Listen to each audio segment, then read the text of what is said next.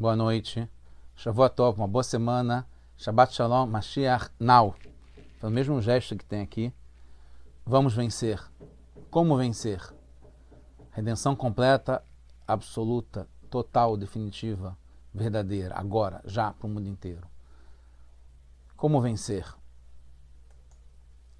É uma pergunta de como, não se vamos ou não vencer, porque é certo isso.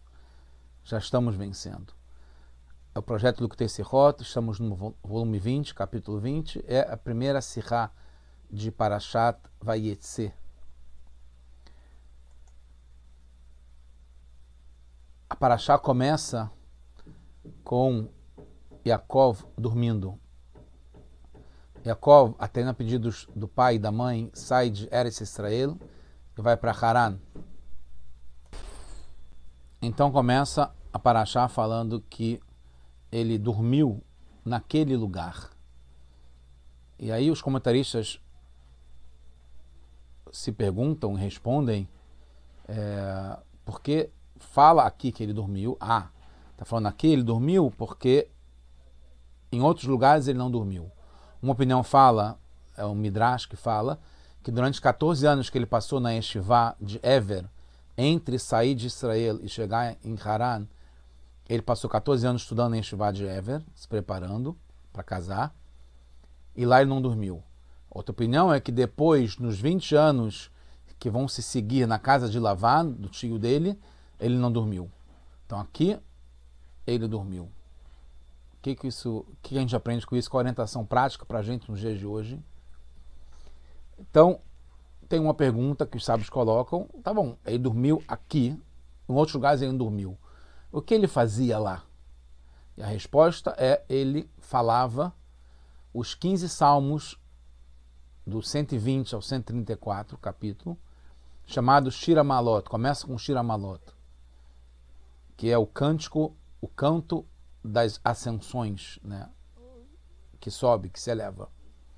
Outra opinião fala que ele, durante esses anos em que ele, durante essa noite que ele dormiu, o que ele fazia nesses lugares onde ele não dormia, ou na Yeshivá, ou na casa de Lavan, principalmente, ele falava todo o livro dos Salmos. Então, o que ele fazia nesses lugares onde ele não dormiu, na casa de Lavan, durante 20 anos, falava os 15 Salmos, Shira Malot, ou falava todo o livro dos Salmos. Essas são as duas opiniões. Como que a gente sabe isso? Os sábios também trazem a fonte para poder afirmar isso. Não é que eles sabem por profecia ou inspiração divina, como é a maior parte das vezes, mas é uma inspiração para saber onde procurar e onde deduzir isso. Então eles deduzem porque num dos Shira Malot, num dos cânticos dos Salmos, dos 120 ao 134, fala Shira Malot, le David, le Hashem, she'alanu yomar na Israel. Vai falar Israel. Esse Shira Malot, quem vai falar, no final fala Israel. Israel é o nome dado para Yaakov. Então, aqui, testemunha que Israel é que fala os Shira Malot. Quando falou, os 20 anos na casa de Lavan. E tem outros salmos que fala Ve'ata Kadosh Yoshev Teilot Israel, que Hashem é Kadosh, é sagrado, ele se senta sobre os salmos, os louvores de Israel. Quem é Israel é o Yaakov, que ficou falando durante esses 20 anos todos os salmos, que é o Teilot Israel, Teilim, salmos, está ligado com Teilot, Israel é o nome de Yaakov, ou os 15 Shira Malot, que ele falou como está indicado nesse capítulo dos Teilim. Surge uma outra pergunta, que logo depois na Parashá tem um passuk que fala que o Yaakov está explicando o que ele fazia durante esses 20 anos na casa do tio Lavan, e fala que com toda a minha força eu trabalhei para o pai de vocês. Está falando para Racheleá, que eram as suas esposas. Que ele fala que ele, de noite, que ele trabalhava, e de dia, que ele trabalhava todos, ele não dormia, de tanto que ele trabalhava. Então a gente sabia, a pergunta que você estava falando, o que ele fazia durante esses anos na casa de Lavan, que responde o Shira Malot ou os salmos inteiros, A gente já sabe o que ele fazia lá, como o próprio Jacob fala. Então a pergunta não é o que ele fazia, mas o que ele rezava ou estudava, o que ele falava lá. E a gente vai ver que isso é a receita sobre como vencer.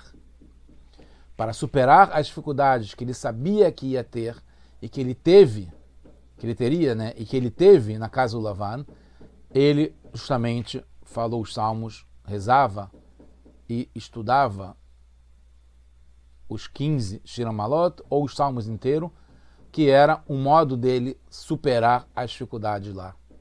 Então o que ele fazia é o que ele trabalhava. Isso se sabe o que ele fazia.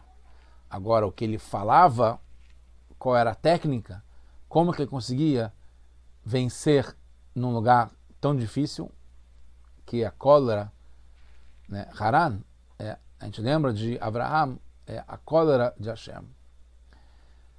Então, é sabido, isso está ligado com a gente agora, vamos trazer agora para o nosso dia a dia. A gente está, no geral, na época do exílio, da galuto, da escuridão, do sofrimento, da dor, da ausência visível de Hashem, de Deus no mundo. E Yaakov, em particular, lá na casa do Lavan, ele estava no exílio, estava na galuto. E foi o seu pai que ordenou que ele fosse para lá. E a gente sabe que lá ele caiu de nível.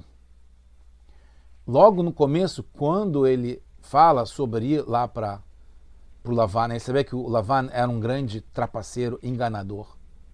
Leramot está ligado, Leramaut, né, está ligado com enganar, né?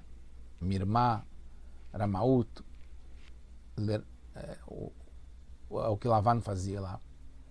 E aí o Jacob fala que se ele veio para, quando ele vai encontrar com Lavan, se ele fala que se ele veio para me enganar, eu também sou irmão dele em termos de enganar. O que, na verdade, ele era puro, ingênuo, íntegro, completo, Jacob.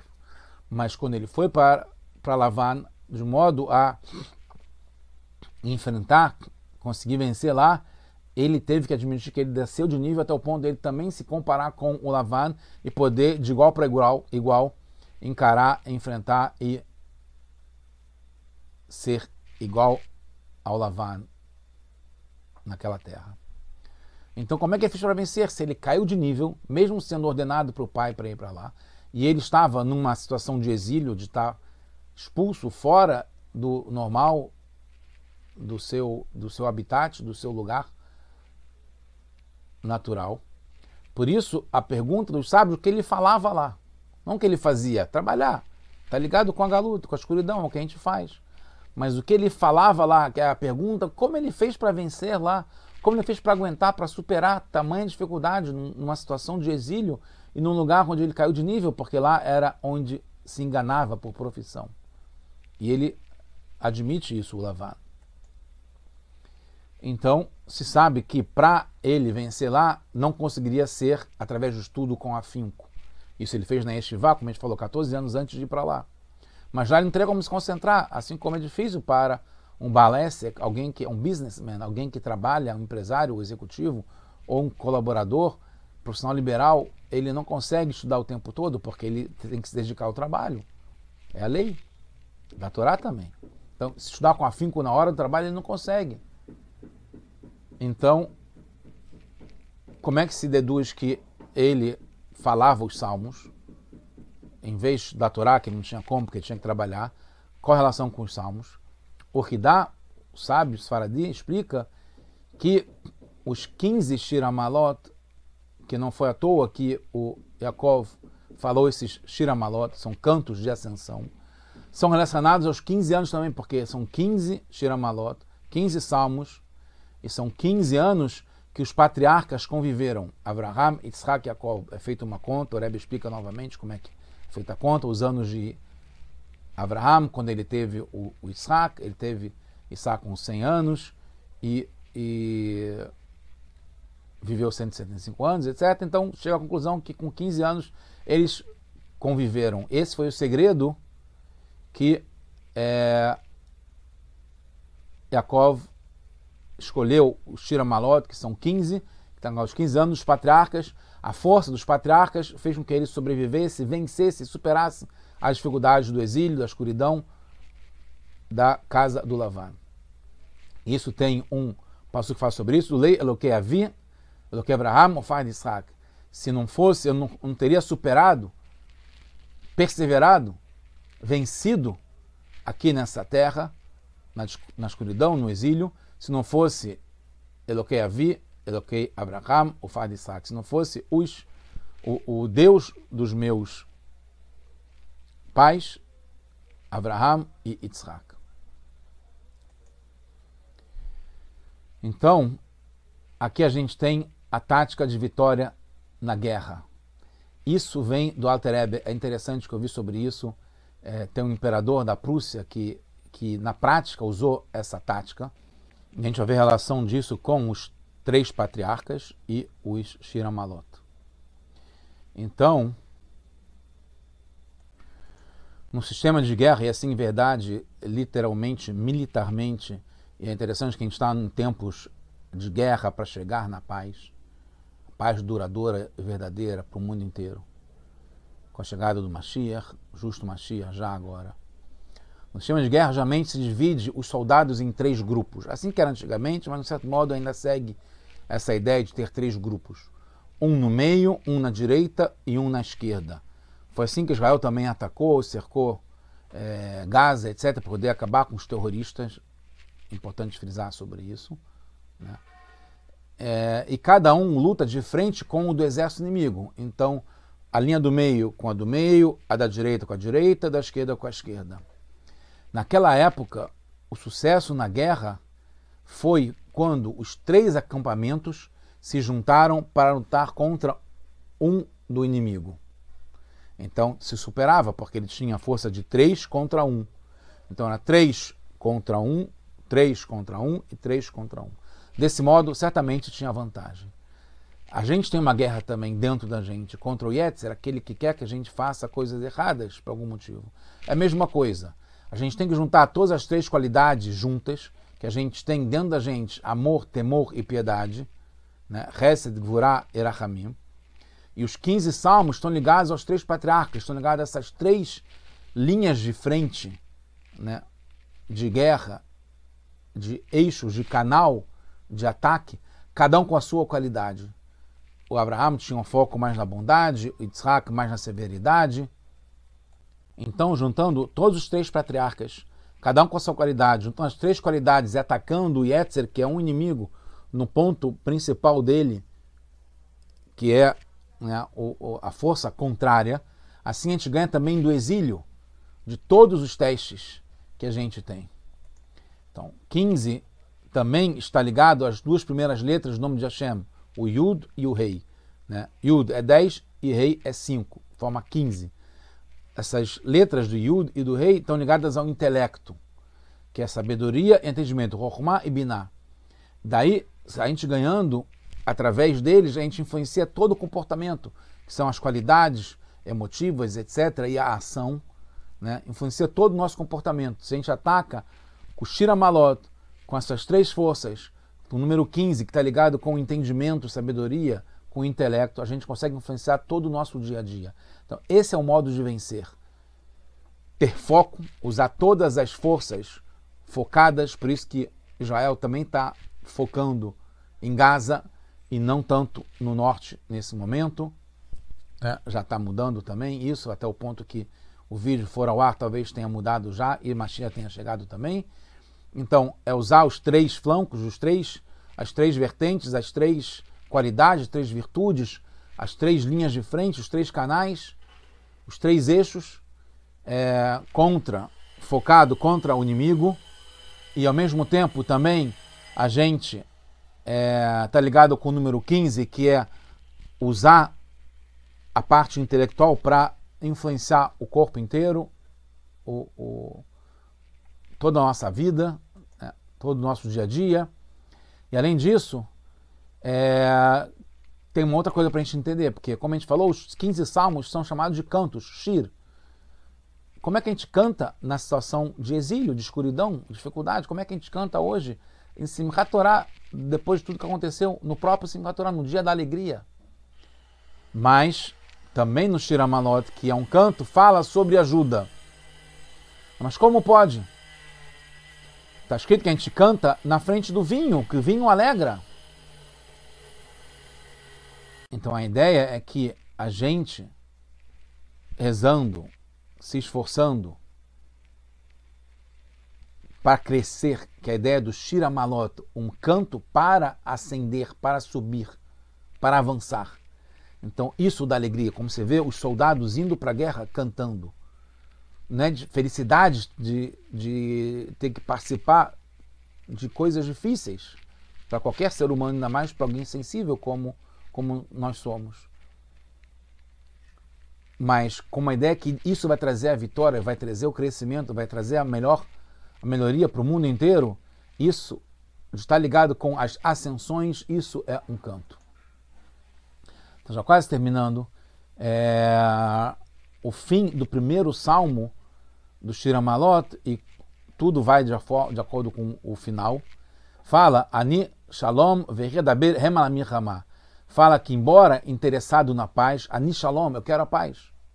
Mas eles, hem al milchama, eles vêm lutar comigo. Eu quero a paz, mas eles estão querendo vir lutar comigo, eles querem uma guerra. Então, essa guerra espiritual que eles querem fazer com a gente é a escuridão, a ocultação da época do exílio, que a gente ainda está, mas estamos saindo. Especialmente os testes que impedem e atrapalham o nosso serviço para Hashem. A gente poder fazer com alegria o que a gente tem que fazer, a nossa missão nesse mundo, de transformar esse mundo em moradia para Deus. Então, essa força contrária, que é essa guerra espiritual de escuridão, de ocultação da época do exílio, que querem dificultar, impedir que a gente faça o nosso trabalho, a gente consiga chegar em cumprir a nossa missão, que a gente quer a paz, mas para chegar nesse resultado a gente tem que enfrentar essa guerra. Então, a gente fala todo dia que é proibido a gente se colocar numa ação de teste, a gente pede todos os dias para a gente não se colocar numa ação de teste. Mas, apesar disso, por causa da situação de crescimento e superação que vem depois, Hashem coloca testes. Hashem que coloca, a gente pede para não ter, a gente não quer que tenha, é proibido a gente se colocar em situação de teste. Mas como Hashem sabe que através da superação desse teste, a gente vai crescer, a gente vai ter essa ascensão, isso é um canto. Por isso que Yaakov canta o Shir HaMaalot, porque ele já vê que superando esses testes, que ele está lá na escuridão do exílio, na casa do Lavan, que queria o enganar o tempo todo e querendo transformar para que ele também seja um enganador. Para que os testes não o atrapalhem, não nos atrapalhem, a gente canta. A gente não deve se enfraquecer, pelo contrário, isso acrescenta na força, na coragem, mais e mais e mais, e isso leva a uma situação de canto, porque a gente sabe que a gente vai crescer através das dificuldades. Principalmente para a nossa época, de calcanhar do Mashiach, isso o Rebbe está falando, mas ele está falando isso já há algum tempo, pensando e sabendo o que a gente vai passar agora. Que é essa época que a gente está agora de Ikveta de Mashiach, que é o calcanhar de Mashiach, que é a parte final, que a gente está chegando já na época messiânica. Quando percebemos a escuridão dupla e múltipla, não precisa falar muito, é o que está acontecendo agora. Podemos questionar até quando? De onde virá a minha ajuda? Me'aina voezi, de onde que a gente vai ter ajuda? Até gerar uma situação, Haz Shalom, Deus me livre, de abandono, de desistência, de Eush. A gente não consegue, não tem como, diante de uma escuridão, de maldade tão grande.